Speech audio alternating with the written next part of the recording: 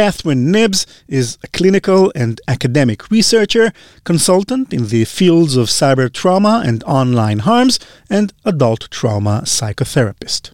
As a therapist and a researcher, she often meets people who fell victim to cybercrimes, but cannot let go of the mental pain. I worked with a lady in the beginning of lockdown, actually. And in fact, there's been a lot of people that I worked with during lockdown because that seems to have increased this issue.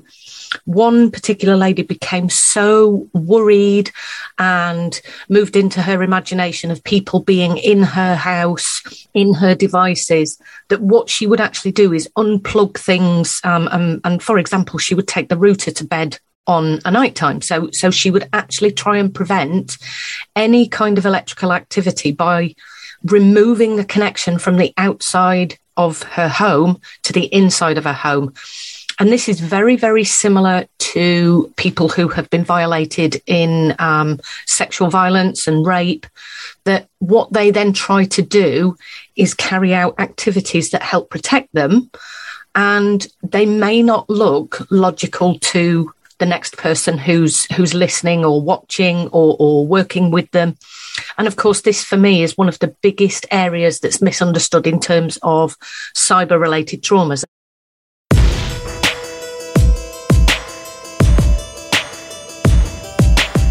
Hi, and welcome to Cybereason's Malicious Life. I'm Ran Levy.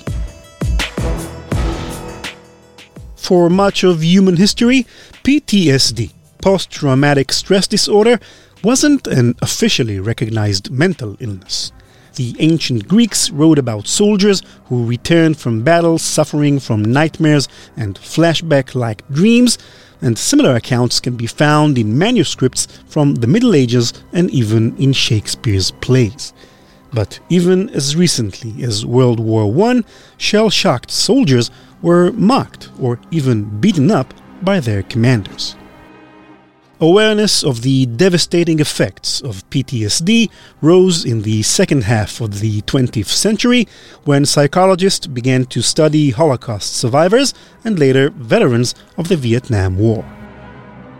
Even then, when in 1980 PTSD was officially included in the third edition of the American Psychiatric Association Diagnostic and Statistical Manual of Mental Disorders, better known as the DSM, it was assumed that the traumatic events leading to PTSD must be catastrophic in nature, human-made, such as war and torture, or natural disasters, such as earthquakes and hurricanes. Only later were quote-unquote less dramatic events such as rape, rejection, serious illness, and the like included in the DSM as stressors that can lead to PTSD. But what about cyber-related events?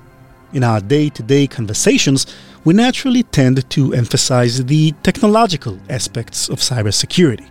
Psychology, when discussed, is usually focused on the various quote-unquote vulnerabilities of the human psyche, those that make us vulnerable to social engineering, for instance. The damage from a cyber attack is usually counted in dollars and euros. Psychological damage to the victims is rarely discussed, if at all. So, is there a psychological and emotional toll to cyber attacks? Can scams, hacks, and breaches lead to post-traumatic stress disorder?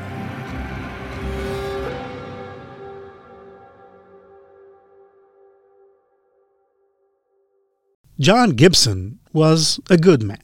The 56-year-old pastor from New Orleans was popular among his students and colleagues at Leavell College for his great sense of humor and for his willingness to fix cash-strapped students' cars for free and help anyone whose car broke down on the highway.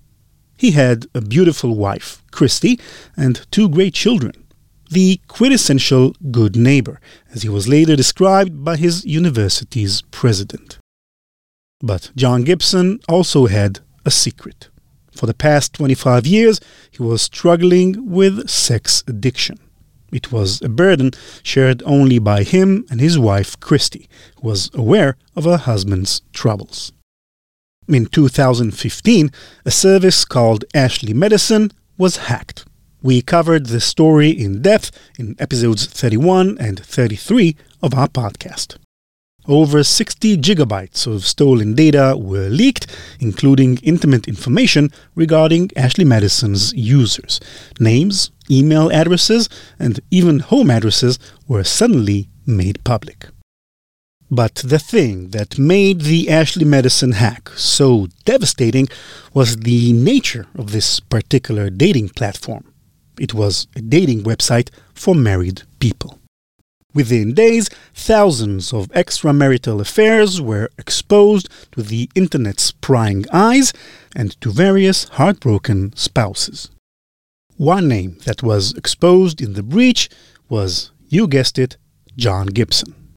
On August 25, 2015, Christy came home from work. Usually, John would have been in the kitchen preparing supper, but he wasn't there. When she entered the house, she found John's body lying motionless on the floor and a suicide note beside his body that told her the whole story. From the Washington Post, quote, "He struggled with addiction and with depression, and those were two things that he couldn't, as much as he was willing to help other people and do for other people. He couldn't conceive that somebody would help him and do it for him in that kind of situation," Christie said. The shame of this really was just more than what he could take. End quote. John Gibson wasn't the only casualty of the Ashley Medicine hack. Kristen Brown, a journalist who covered the story, wrote, quote, "In the U.S., at least, the worst of the fallout seemed to happen in the South, where small community websites and blogs published the names of locals who used the site. Sometimes they were organized by zip code, making cheating neighbors especially easy to find. In Alabama, Mississippi, and Louisiana, conservative Southern politics, religion, and the nature of close-knit rural culture turned the Internet into a small-town pillory. Among the rubble of the Ashley Medicine hack, I've counted at least 3 suicides, 2 toppled family values evangelists, 1 ousted small-town mayor, a disgraced state prosecutor, and countless stories of extortion and divorce. The blast radius of a database dump, it seems, is very large indeed." End quote. This is probably just the tip of the iceberg. Identity theft, financial scams, data leaks, or online blackmail, all of these cybercrimes can damage the victim's mental well-being, to put it mildly. There isn't enough available research regarding the mental health toll of cybercrimes, but a recent study conducted by the Identity Theft Resource Center, dealing especially with victims of identity theft online, can shed some light on the troubling consequences.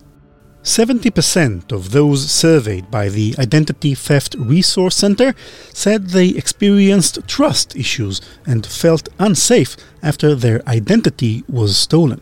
59% of all respondents said they struggled with sadness or depression, 85% reported sleep disorders, and 57% reported physical symptoms like headaches.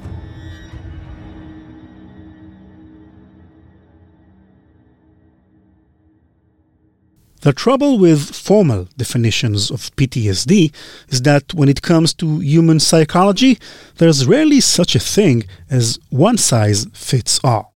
My experience comes from cyber to begin with, moving into the world of psychology and psychotherapy, and actually being able to marry those two worlds up together and noticing that when I'm working with both victims and, of course, the few perpetrators, because, as I've said, I tend to work with victims, not perpetrators, that mental health is not fully understood by the audience of human beings enough as it is.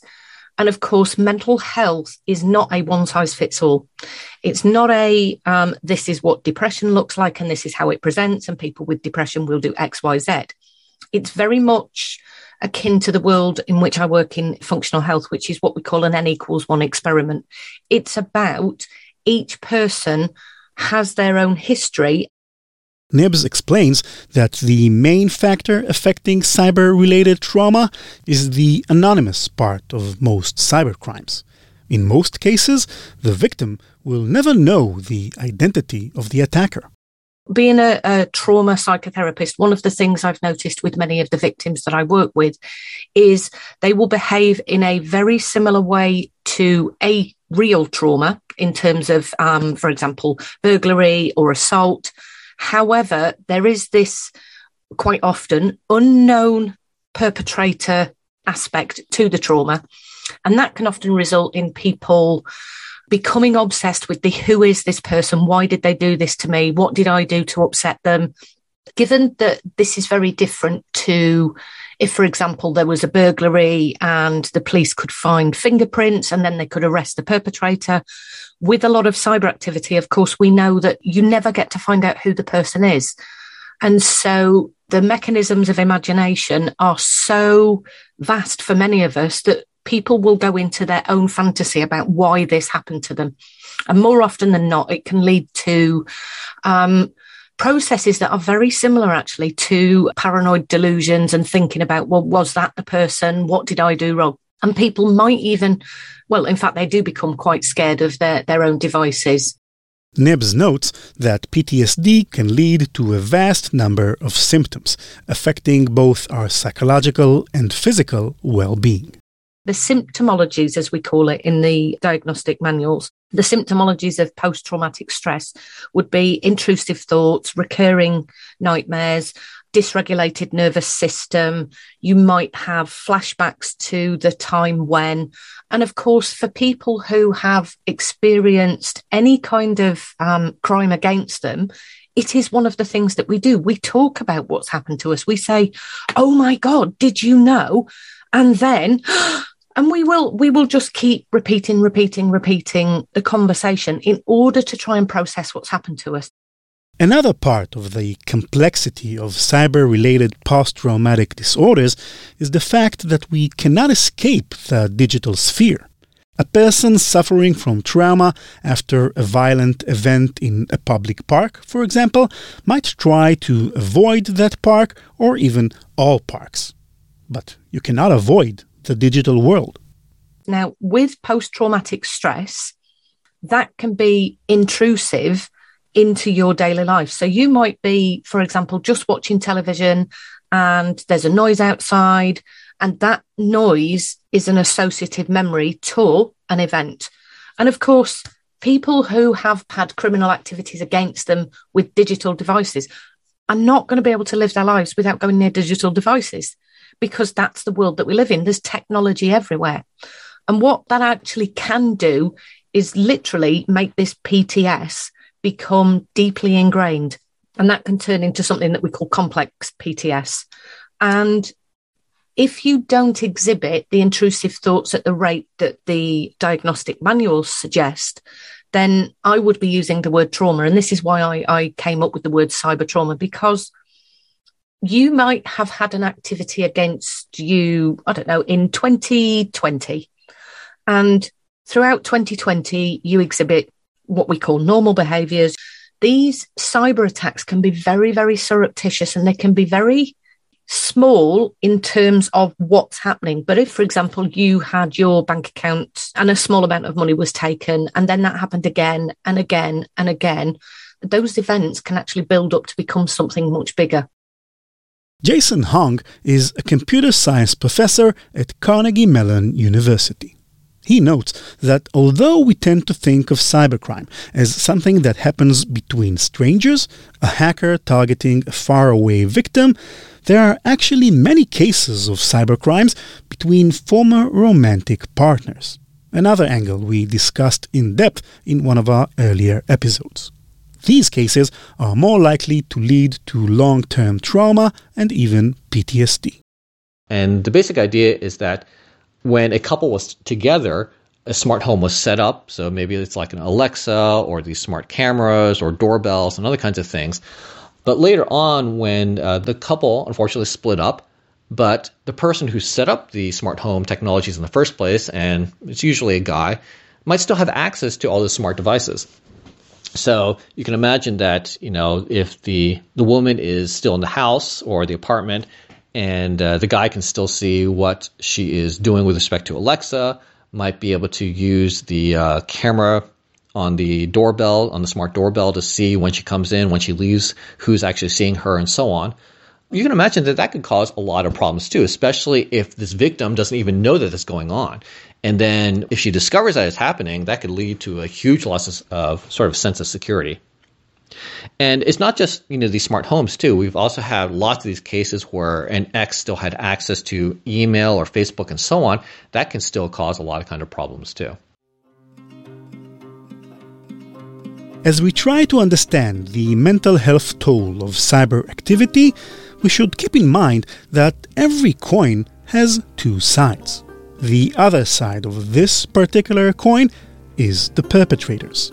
Could hackers also develop PTSD symptoms?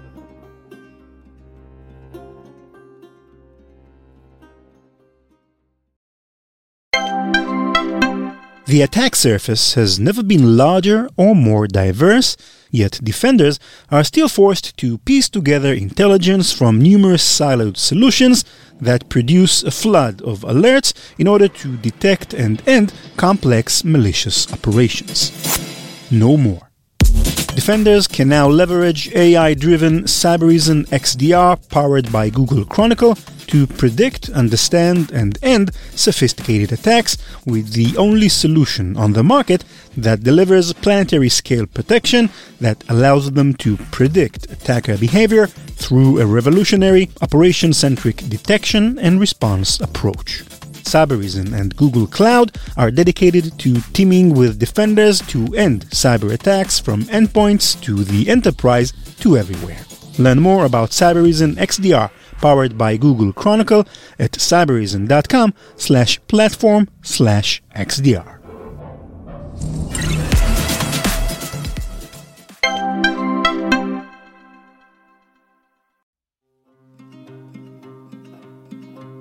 Professor Hong states that there isn't any credible academic research as to the experiences of cybercrime perpetrators, but he believes that the mental health toll in these cases is minimal. My best guess is that these activities actually have relatively little impact on the attackers themselves. Most of this is because of the medium of being online.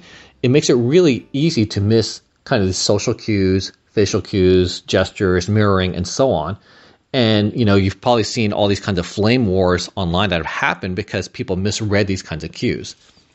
But I think there's another kind of major kind of aspect here, which is that if you don't see these other people face to face, it's hard to think of them as actual living, breathing human beings that can be negatively impacted by what you do.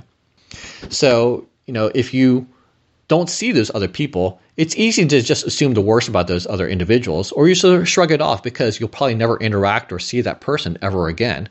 So to some extent, it feels like it might be a game for some of these attackers that, if you're playing a video game and you're harming a digital character in the computer game, well, that's not a really big deal because it's not real.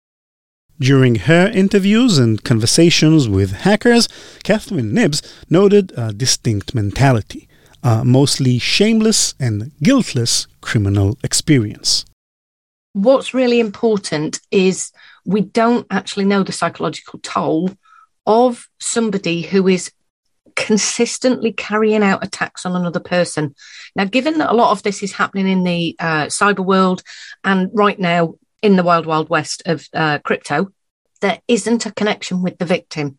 And that's mainly because we don't see the victim online. We don't get in contact with them. We see numbers, we see names, we see contract addresses, and we don't actually have an indication as to what that impact might be over time until somebody sits down with known perpetrators and has a long conversation about what happened, how it happened.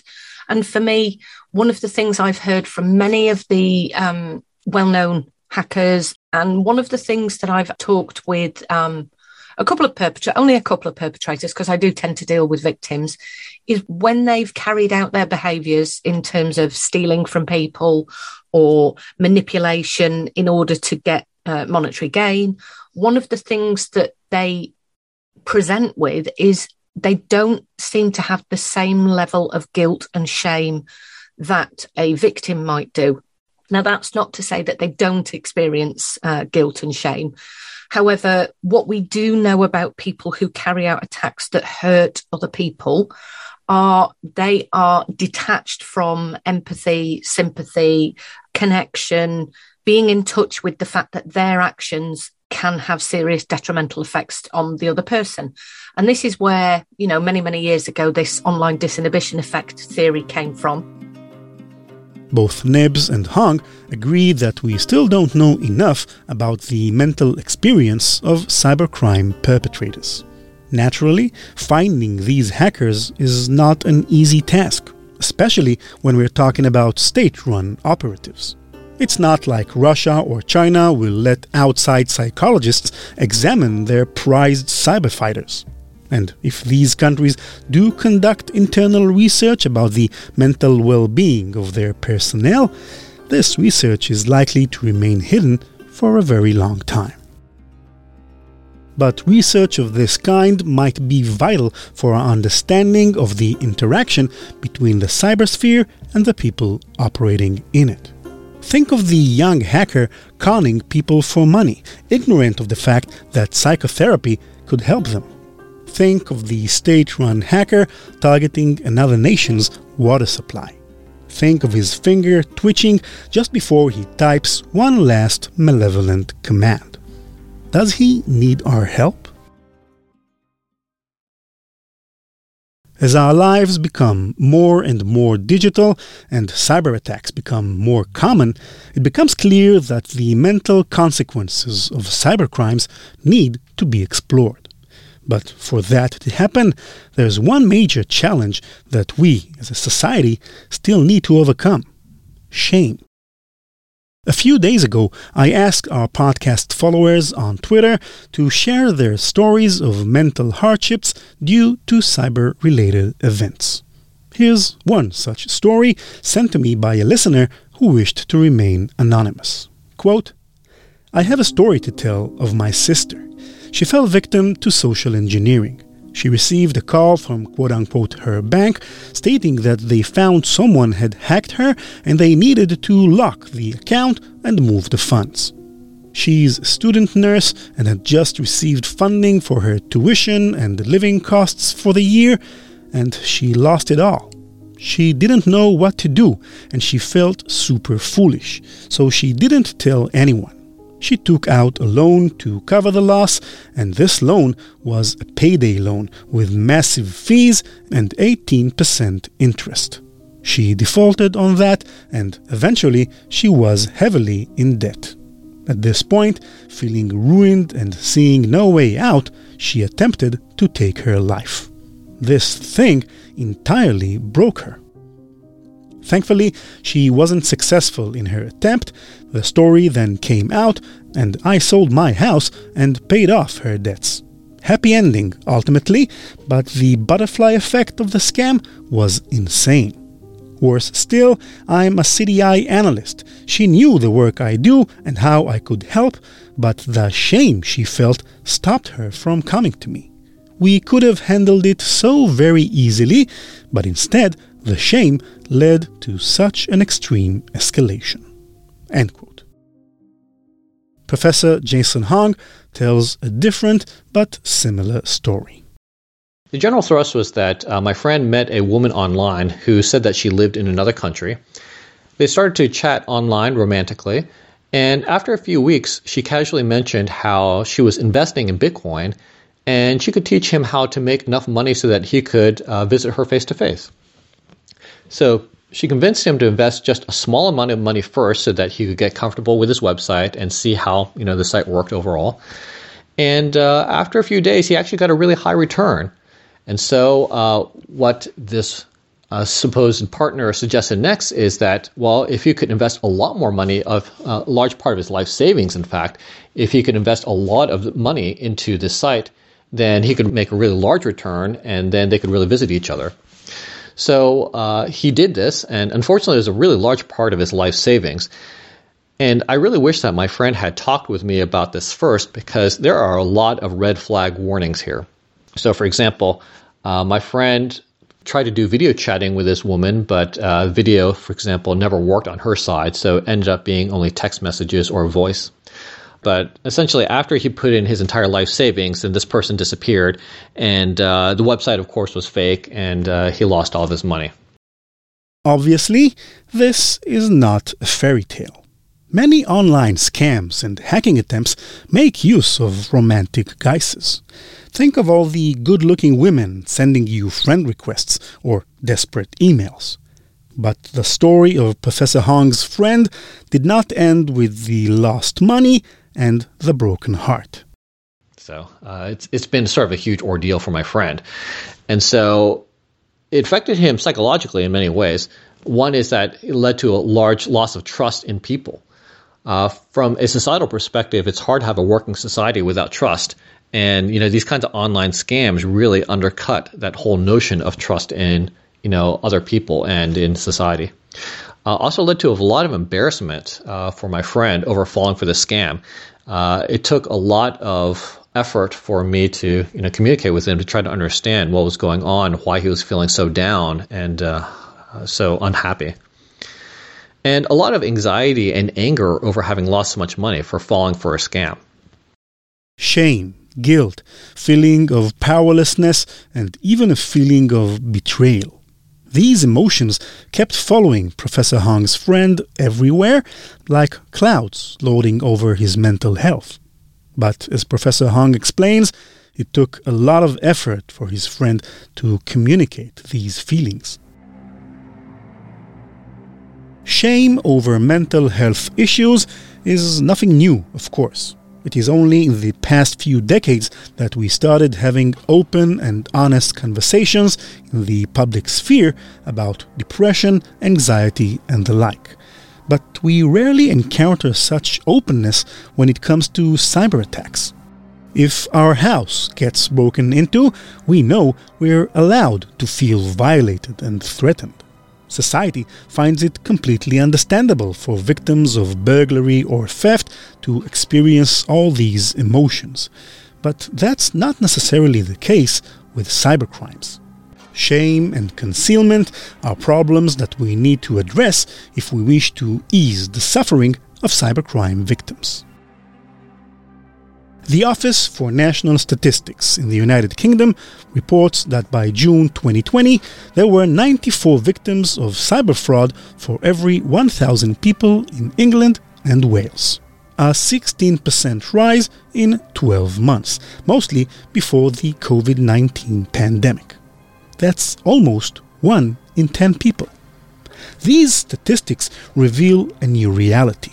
Vast number of people fall victim to various hacks and fraud.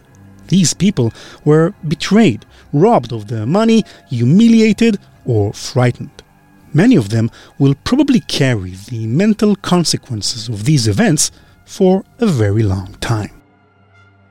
Is society aware of this new pandemic of cyber-related trauma? Are we sympathetic enough to the victims of these new crimes? Think of those World War I soldiers lost in an endless battlefield, carrying never-ending flashbacks and caught in a bottomless pit of pain, guilt, and shame. A new war is being waged online, with countless malicious hackers, state-run operation, and fraudsters on the loose. A lot of people can get caught in the crossfire.